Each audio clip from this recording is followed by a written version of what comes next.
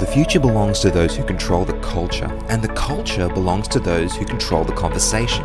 So we are having the conversations you wish you could have at church to build a safe and vibrant community. This is the Oz Table Talk podcast.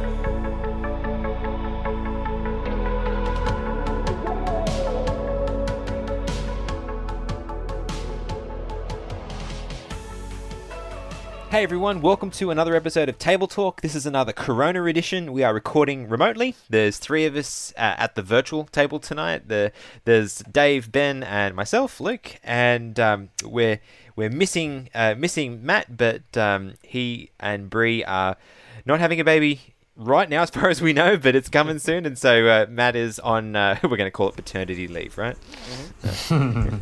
Yeah. So guys, before we get started, as is our habit when we've got them, we like to share our reviews. So, Ben, can you share this week's review? Okay, I'm just bringing it up. Who was the review from? You didn't put the name in. Oh, sorry, Pokeman. Pokeman says, the first episode I heard was one on the Odyssey. Not an easy topic, but I really appreciate how it feels like you're included in the conversation, and it really feels like we're all figuring these things out together. This is a great podcast. Also, a lot of Bible nerd humor, which I'm super for. Good dudes having good conversations. I just love that Bible nerd humor comment. And what's funny is, like, we probably wouldn't have thought that, but that's just sort of who we are, and so that's what comes out. Yeah, I definitely wouldn't see us as Bible nerds. Also, I but like the part where he said that it feels like you're included in the conversation, that we're all figuring it out together. That's really cool. Yeah. That's the dynamic that we're aiming for, and so it's really awesome to hear that at least some people are finding that to be their experience. Yeah, well, Yeah. we're definitely just trying to figure it out together, aren't we? Yeah. Yep. Yeah, I still sometimes, like, when I'm talking to new people that haven't heard about it before, they'll be like, "Oh, so you know, are you guys pastors?" And you go like, "No. No. We're like a long way. We're on the like, if that's one option, we're the other option." Have you listened to anything we say? So we need to give this guy a nickname, by the way. Well, I'm assuming it's a guy. Yeah, Pokemon. So, of course, the first thing I think is Pokemon. I'm from that generation, of course. Yes, I know. I spent way too many. Let me put it this way. There's way too many wasted days of my youth on Pokemon. So, I'd probably just turn around and call him Pikachu. Yeah. Okay. We're done with that. Okay. Thanks, Pika. Appreciate you sharing that review. By the way, if you actually are listening to this, please let us know what your real name is. Like, send us a message. We would love to actually have a real name to attach to that, at least in our heads, even if it doesn't go out online. So, thanks for contributing. But before we get to our topic for this particular discussion, as we started in previous episode, we've been taking the Humans of Adventism question deck, so the discussion starter cards that Caleb Isley has been putting together, and so we're picking one question to chat about before our main discussion for each episode. So today's question is, what was your first job interview like? It was a long time ago. Bingo. Stop showing off. We know you're old. I don't really remember it, so I'll let you guys have this one. While Ben goes through the archives, my first job interview. Well, my first job interview was only a couple of years ago, because I didn't really have to do any job interviews for my first many jobs. So I might go back to my first job and talk about that instead.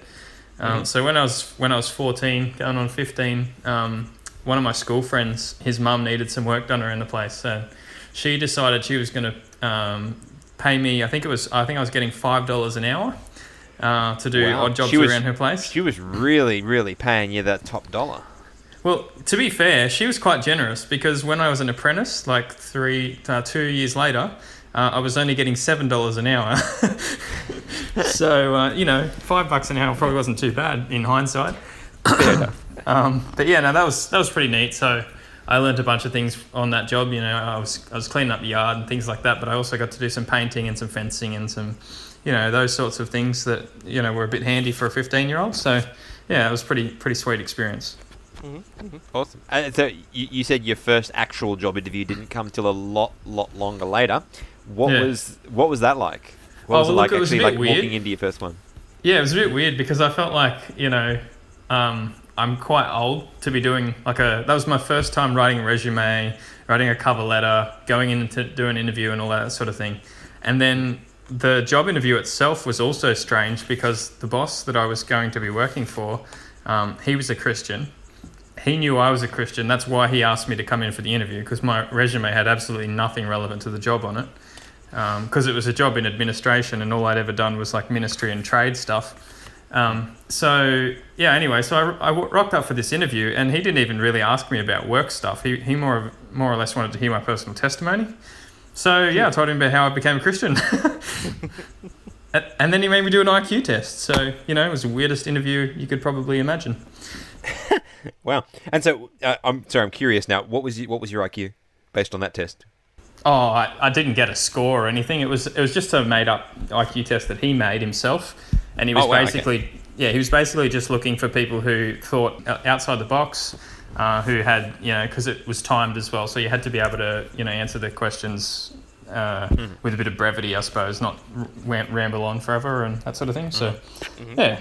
I think I did well. He said that the questions were more suited to somebody of a generation or two back from me. So he was going to give me a bit of grace for that. Cool. Well, my first job interview was actually at the place where I got my first job. And it turned out kind of funny because I was 15, I was studying at TAFE, and my mother went into a place called Leading Edge Electronics, and so they're like J-Car, Dick Smith kind of place, and that's probably only relevant for people that are in Australia. Yeah, I was going to say that's not helpful at all. Yeah, so if you're outside Australia, just think like electronics shop. So that's selling, you know, capacitors and UHF radios and computers and TV antennas and all that sort of thing. And anyway, so she went in there, and the manager was obviously exasperated, and Mum said, "What's wrong?" And he said, "You wouldn't know anybody that wanted a job that was actually reliable, would you?" Or actually, I think he said, someone who has half a brain, I think was actually what he said. So I'm assuming he wasn't having a good day. And Mum said, "Actually, I think my son's looking for work." And the manager said, "Well, send him in. Tell him to talk to me." So I was at TAFE that day, and so Mum sent me a message. And so TAFE was only about a 5-minute walk from the shop. And so when lunchtime came, I went up and spoke to the manager over there, and he walked me around the shop and asked me what I knew stuff about. And basically, at that point, I knew stuff about the computers, but I knew nothing about anything else. And I sort of, and he asked me, after we'd been talking for a while, he said, "So what you're telling me is, like, you know computers fairly well, but for everything else, you're just going to have to extrapolate what you already know?" I said, "Yeah, that's pretty much it." And he's like, "Okay, you know, come in for a test on Monday." And that was that. So, but I'm still actually friends with him. Shannon was a really good boss. But yeah, that was my first job interview. Mm-hmm. That's cool. It's also nice to know your mum thinks you got half a brain. Yep, if you're listening, thanks, Mum. Cool. So with all that said, what are we talking about today? And since Ben, you are the one that suggested this, I'm going to throw this over to you. What are we talking about? Essentialism. So bought this book a while back. I actually re-bought an audiobook version of this a week ago so I could re-listen to it. And it's called Essentialism, The Disciplined Pursuit of Less by Greg McKeown. I like that. I like that byline, The Disciplined Pursuit of Less. So is it a short book, Ben? Depends on your point of view. The audiobook's only about 6 hours, so it's not too bad. Well, that is short. That is fairly short for an audiobook, I guess. Yeah. Yeah, it's probably only just over an inch thick. Mm-hmm. Mm-hmm. I was just wondering, because you wouldn't want to say more than you have to in a book like that, would you? Yeah, it's not usually my my doorstop books. This one I would consider light reading, but you really could do a free weight workout with most of yours. I do understand that. So I wrote a little extract here, so half stole it from the book. What is essentialism? It's minimalism for our time and effort. It's not about getting more done in less time. It's about getting only the right things done in our lives. So how often do we go through our lives and it's not a case of trying to we often think about maximizing output, but often we start maximizing output over things that really aren't that important to us or even change the outcome. We're just putting effort in and hoping for the best. And yeah, that's true. And this book goes over points to do with that because, let's face it, we've all been trapped in that at some point in our lives, and to the point of burnout. Yeah. And that's actually the reason why I bought this book at the time. I was just getting into minimalism, and of course this popped up in my feed while I was looking that up, so I decided it looked interesting. I liked the blog on the back, so I picked it up for my reading as well, and I tell you what, over the last couple of years, this is one of the most influential books on my life. Wow. And so, that's a big statement. Yeah. How does it, like, thinking through the spiritual lens, how does it interact with your Christianity? Like, how do you feel it relates? How often in our lives do we go and say, but I don't have time to do that Bible study. I don't have time for prayer. I don't have time for God. And I found that it helps a lot with minimizing what's not important so I can maximize what's important. And of course, my Christian walk is one of those things I consider very important. So making time for that is all important. I mean, although I don't struggle with my prayer life will continue no matter how busy I get, but I often, one of the things you guys have obviously seen is I often struggle with my my morning devotionals. I'm a little bit hit and miss with that sort of thing. I mean, there have been points in my life where I will do hour-long morning devotionals, and then all of a sudden something will pop up, and I won't even get to it for a full month. Yeah, I can relate to that. It's very easy to be hit and miss with your devotions. You get on like a run, and you get this momentum up, and you're all excited, and then something happens, and as soon as the momentum's gone, it's really hard to get back in the swing of it, eh?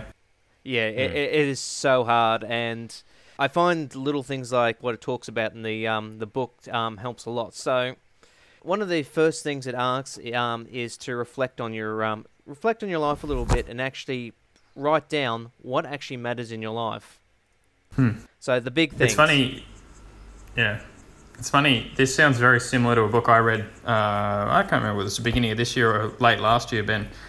It's a book called The One Thing by a bloke by the name of Gary Keller. And yeah, same sort of idea. He talks a lot about this principle in the context of business, but also in just everyday life. And he's got the same sort of drive that you're talking about to really find out what is the central most important thing in your life. And then once you know what that is, you can build all the other things around that. And so in every area of his life, he looks for the one thing that's important. And then how do those other things interact with that one thing? And if they don't, they basically aren't important. So same sort of thing you're talking about, Ben, a bit of reflection on what is it that really matters to me.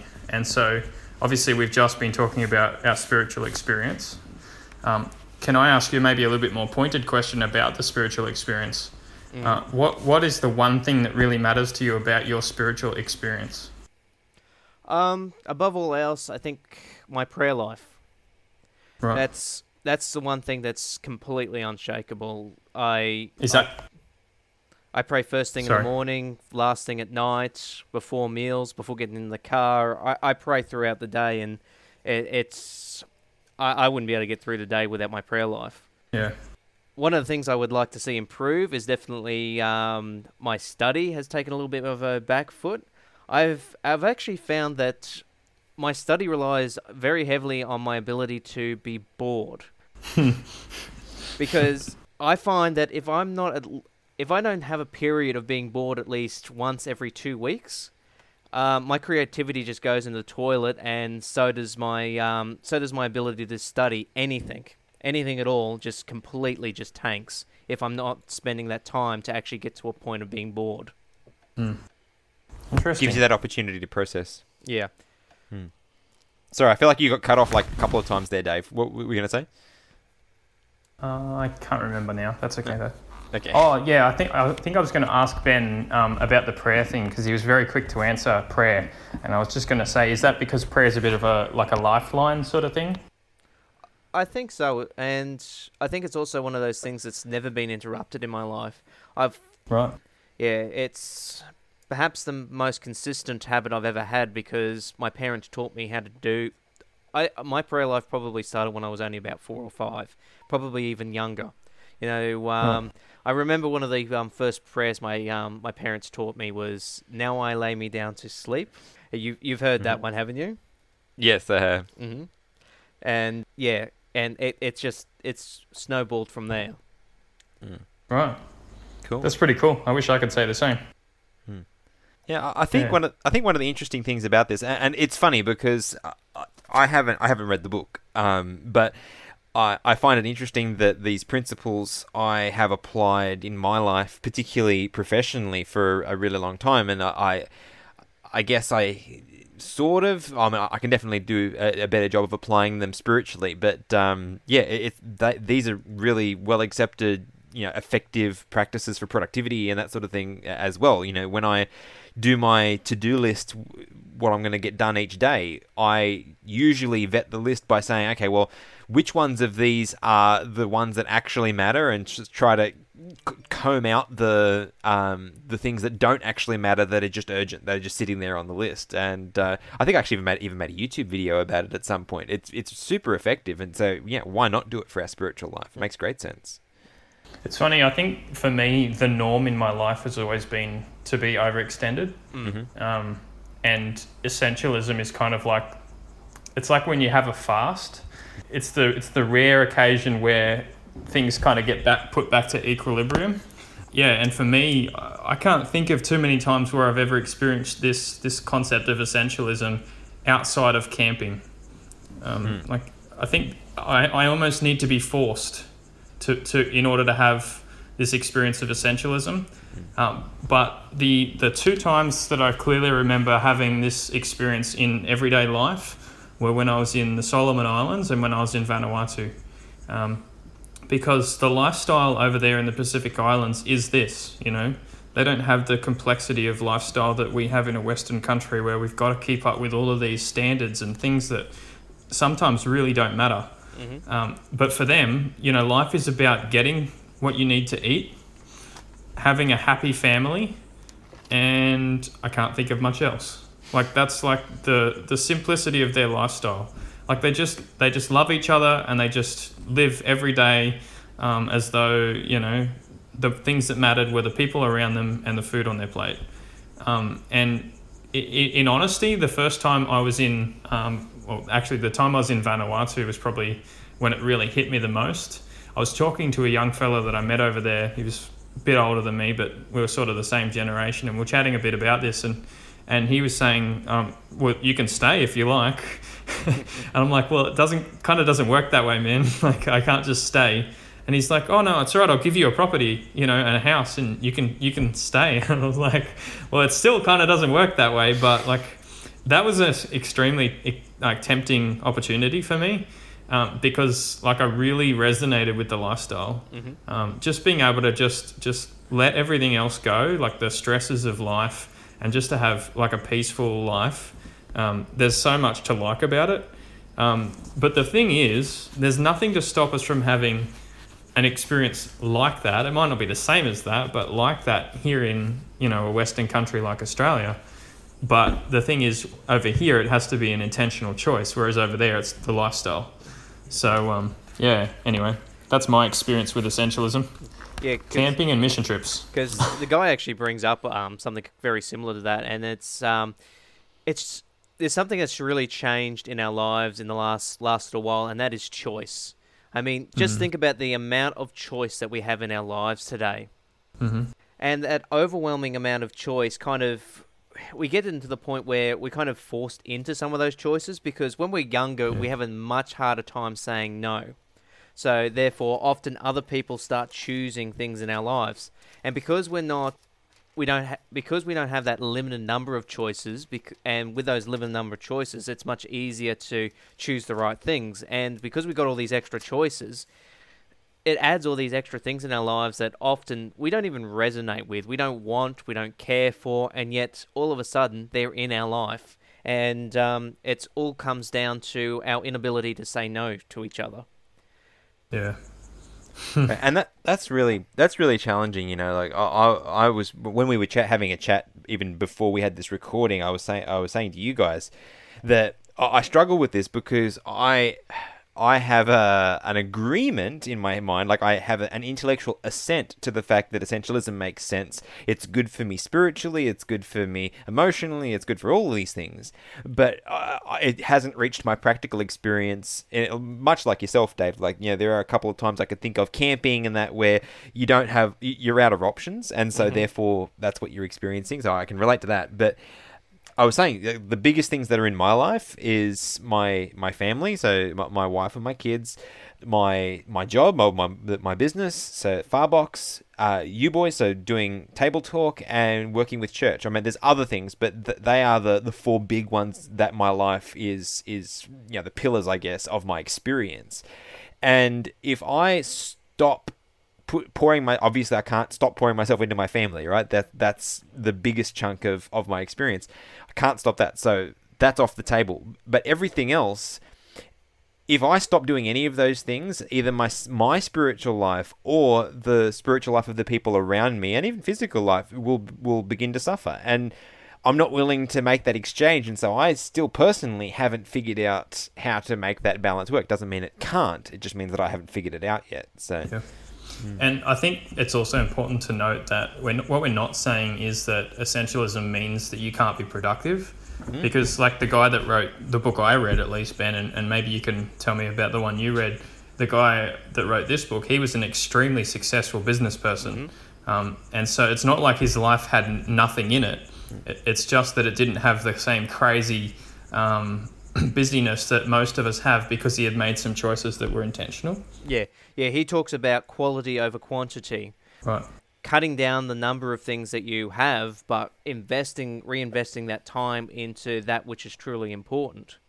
So, for example, I was just thinking with the four choices you had there, Luke, instead of looking at potentially cutting one of them out because they're all important to you, it would be a case of cutting it down into subsections and seeing if you can remove some of those subsections. Yeah. It's good. It's a good way of thinking. And so, go. You first. Go for Dave. Now we're all surrendering. Someone speak. It's you. My thought's gone. I lost it.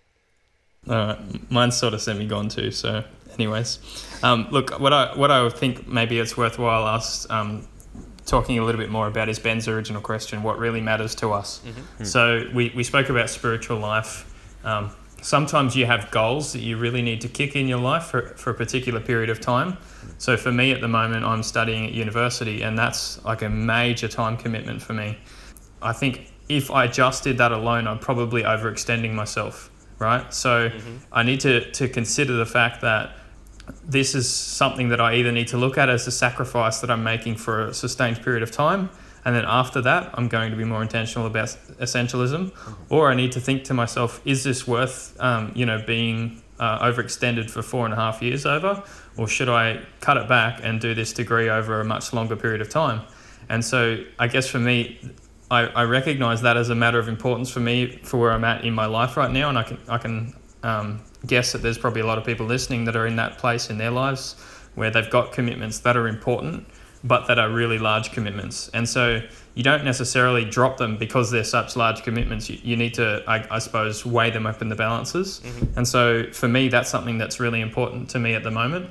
And so that means that I might need to make sacrifices in other areas of my life in order for me to be able to meet that particular goal. So I think, what's important to one person is going to be different to what's important to another, and we all need to make that assessment ourselves. But like you said, Ben, quality over quantity. And I think that's really the key for success in this area is, there's people say it all the time, but it's not about how many things you do, it's about how well you do them. So, it's much better for us, for example, to have 4 things like you were saying, Luke, in your life. And I know those are 4 very large things, and that's already an overcommitment. But for most people, if they had 4 things in their life, that would be actually a really good achievement. They probably wouldn't be such large things, but you get my point. Yeah. And so then if you only have 4 things that you're committed to, you can do the 4 things well, potentially. Or if you know you can't do 4 things well, maybe you need to, cut it back a bit and do 3 things well, or whatever it happens to be. Yeah. But when you've got like 16 or 18 commitments going on in your life, and you recognize you're only giving a small percentage of yourself to each one of those commitments, you have to start asking yourself, like, is it worth it? Like, should I bother giving this little of myself to all of these things, or should I cut a bunch of them out so that I can give a much greater percentage of myself to the few things that remain? I think that really comes down to the biblical principle of, whatever your hand finds to do it with all your might.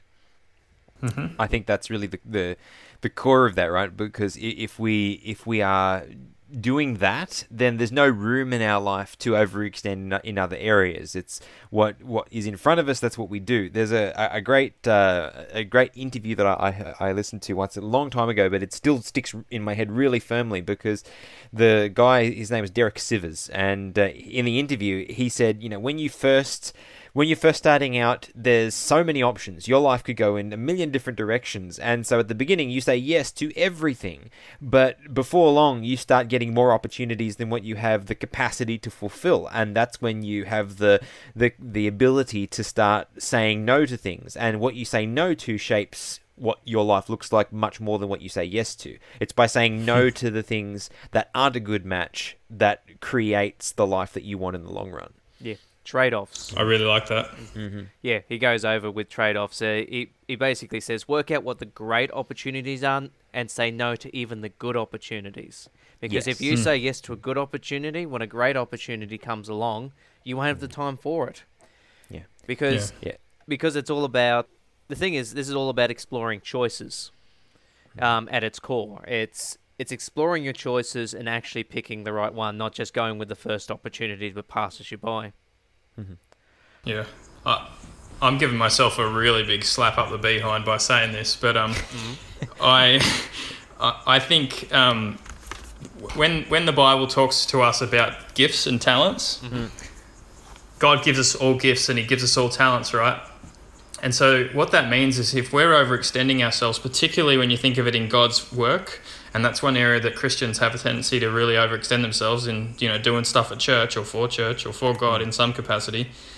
If we're doing that, if we're doing many things poorly, we're actually putting our boots in a place where somebody else's boots should be.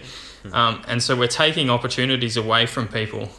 So it's much better for us to, like you said before, Luke, and both of you actually were just saying, it's much better to say no to that position that, you could probably do a fantastic job of it if you only had a certain amount of commitments going on in your life and you could give it your 100%. But if you can only give it 5% of you, it's much better for you to let somebody else do it. Somebody who God has given that gift and talent to, and then you're not taking their spot in His work. Maybe I need to go and think about that for my own life, but a bit of advice. I was actually thinking about church life with all that, and there is definitely a culture of overextension in our churches. I mean, I am definitely guilty of falling into that trap. Yeah, and the thing is, we think we're doing it for other people, like for the benefit of the church or for the benefit of whatever, but really we're doing it for ourselves. Yeah, and there's definitely that feeling to go forth and do as much as you can as well. And you just keep on going and going and going until you hit burnout. I mean, how often do you hear of church members burning out because they've overextended themselves? So let me ask this. Where is the line in this circumstance? And I'm speaking this... asking for a friend, right? We know exactly who you're talking about. So what if you're overextended and the role that you fulfill nobody else is willing to take, or there's at least no obvious person that is gifted in the way that would be required to do it, even though you may be willing to let someone else do it? I feel like this is one of those moments where anything I do say may be given as evidence, so I'm going to keep my mouth shut. So it's just, I mean, it's all good and well for us to be throwing around philosophy, but that's sort of where the rubber meets the road, and where I'm at personally. And so I'm like, I'm just going to throw that one. I just let that one go. Sometimes you've just got to step back and see what happens. Because if the worst comes and things start crashing down around, you can always step back into the position. But if you step back and perhaps let things get a little bit messy for a little while, sometimes somebody will step up and say, "Okay, this is a bit of a mess. I'll have a crack at it," which would never have done that if it was a nice, clean situation. Yeah, I'll just say this out loud. I'm not good at that. So. Yeah, I was going to say, I feel like you said the right thing just then, Ben. Yeah. And like I agree with you in philosophy. Yeah. Not in practice. In practice, I don't think any of us are good at that point. Yep. Yeah, I mean, let's be real. We wouldn't be talking if that was the case, right? Yeah. So I just want to go back. I think before any of us dig ourselves holes that are any deeper than the holes that we've currently dug, I want to go back to something that you were saying, Dave. When you were talking about the talents that we've been given and all that, and it was just in my head, it was connecting with this concept of seasons in life. And I sometimes look at the I look at the talents that God has given me, and some of them I feel like I'm utilizing to the best of my ability. There are other talents that God has given me that seem dormant, and even though I have the capacity, there doesn't seem to be opportunity to utilize them. And that in the past has been a point of frustration for me. And I realized, have progressively realized over the last couple of years, that God doesn't expect us to utilize all of those gifts all of the time. And there is such a thing as seasons in our life, and there may be a season where, like you were saying earlier, I guess, about using study as an example, there may be a season for you to go all out and overextend, but it's not your permanent position for your entire life. God gives us the capacity to do that for a season, but then there's going to be another season coming, and using the example before, I was talking about those 4 elements of my life. Family is taking up a really massive chunk of my life, and there's a bunch of reasons for that, more than it would for most people, but that is for a season. There's going to be a time coming where my kids and my wife won't require as much of my physical time that they do currently, and so I shouldn't hurry through any stage of life. We should be much better at appreciating and making the most of every season that we go through, and I think that's a part of essentialism. Yeah, and part of I suppose connecting those dots is recognizing that there's going to be times where for you to be the best dad you can possibly be, you're going to have to say no to some things. Even if you're potentially overextending yourself in that area. Like you said, it's a season, you've got to ride the wave, and so you may as well do the best you can at riding it. And that's the same for me at the moment with regards to university. I don't have kids to look after, but I find myself often asking myself the question, is this the right thing to be doing with my life? Because it seems to be taking away the opportunity to do other things that I can see as really good things, right?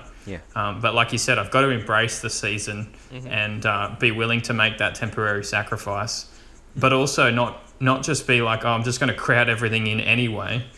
I might have to actually, as part of that sacrifice, drop off some other things that are potentially important and let those talents be dormant for a little while in order to, like you were saying before with, what was the verse you shared before? Whatever you do, do it with all your might.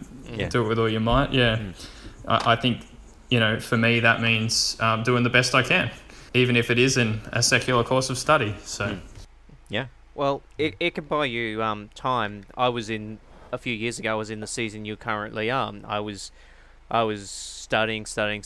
I moved to full-time, started studying part-time on top of that. Didn't give me a lot of time, but I'm finally to the point where I can start my own business, cut my hours right back, and start throwing more hours at other things, which will include children at some point. And I have time to do that. So it's not a bad thing to invest in a certain section so that you can scale it back in a couple of years. Yeah. Yeah. Yeah. So it's about finding out what really matters, Mm-hmm. and sort of directing your focus toward those things that really matter, Mhm. and saying no to those things that don't matter as much. And we're also making it clear that those things that don't matter as much, sometimes they do matter. Sometimes they could actually be really important, but they're just not a priority for you. And I think maybe you were referring to this before, Luke, without actually making mention of it. But I love the quadrant system from Stephen Covey's book. Yeah, that's what I 7 was Habits referring of to. Highly Effective People. Yeah. Yeah. The Eisenhower and I think- Matrix. Yeah. Yeah, I think that should really govern the way that we do life, not just make choices in a context of business or anything like that, but just life in general. It's about choosing what is both important and urgent to me today, and doing that to the best of my ability. And those things that might be important but not urgent, they're just going to have to wait. Or those things that are urgent but not important to me, they really need to be delegated. Mhm. And we as people are really bad at that particular box. Yep. It might not be important to us, but we know it's urgent, and so we're going to do it in preference to those things that are really important.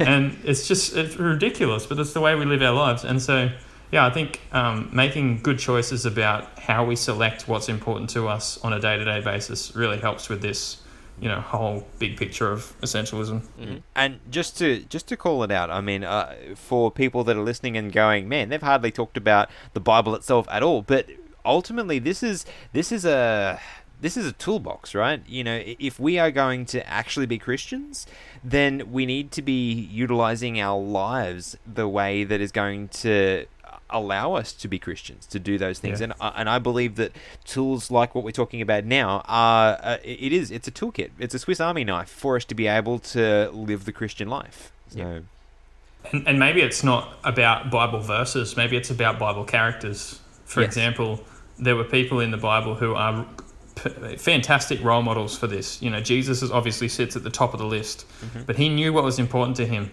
and he let nothing stop him from that mission that was important to him. Yes. You think even at the very time when he realized what his mission was at 12 years of age, and his parents are like concerned for his well-being, and they're asking him, "Where'd you go?" And he's just like, "Didn't you know that I would be doing what I was called to do? Isn't that just so obvious to you?" or at least it should be. Yeah, and I love that fact that he was so focused on that one thing that was so important to him. Mm-hmm. And I think there's great examples throughout Scripture of people like that. Yeah, 100%. My actually thought went for a bad example, which is James White. He did amazing things. He did absolutely wonderful things with his life, but he burnt out, and his candle was extinguished far sooner than what it should have been. Yes. Yeah, great example. I mean, Ellen White's his wife said he basically did the work of 3 men. Mm-hmm. He was amazing, but if he'd been a better delegator, maybe he would have been able to achieve so much more. Yeah. Do you remember what he said to her when she told him that, Ben? No, I don't. He basically, I'm paraphrasing, but he basically said, "Well, you got to die of something." Oh, he did. Oh. I had a friend quote that to me once, and I was like, "Yeah, but it ain't going to be that, all right?" Wow. Yeah. So, well, I mean, that's a really great example, and I think there are a lot of there's a lot of really great things to chew on in this conversation. There's a lot that I know I need to apply better myself. And I think if we're all honest, we're all hypocrites. Yep. We all fall short of this standard. Yes. So, but I think that's a good place for us to land this one. Guys, thank you so much for joining us, and we look forward to catching you guys for another discussion next Tuesday. See ya. And that's the end of another episode. Just before I head off, I want to encourage you to go over to our page on Facebook and also our account on Instagram and follow us there, because that is where we interact with our listeners, and we would love for you to enter in and join the conversation. Also, while you're signing up, I would also recommend signing up to our mailing list on our website, oztabletalk.com.au. If you do that, you will receive our exclusive content, because occasionally we do release exclusives and they only go out to our mailing list. So I would strongly recommend you go and sign up for that. If you have a few more minutes to be one of the most amazing listeners on the planet, you can go over to iTunes or wherever you get your podcasts and leave us a review, because reviews help us to grow and they help other people to find us. So if you want to help us reach those goals, please jump in and give us a review. The final message that I'd like to leave you with is to let you know about our Patreon account. Now, Patreon is a way for creators to get paid for creating, and ultimately what we do does cost money to get us hosted and have the services that we need to run the podcast. And so if you'd like to help us do that, jump over onto patreon.com/OzTableTalk, and you can give anything from even $1 a month upwards. But at different levels, there are different benefits, different rewards that we want to give you just to say thank you for being an amazing supporter of ours. If you can't afford that, we would just gratefully accept your prayers, because that is what our ministry runs on. And so with that, I will leave you to your day, and thank you so much for listening to this episode. We look forward to seeing you guys next week.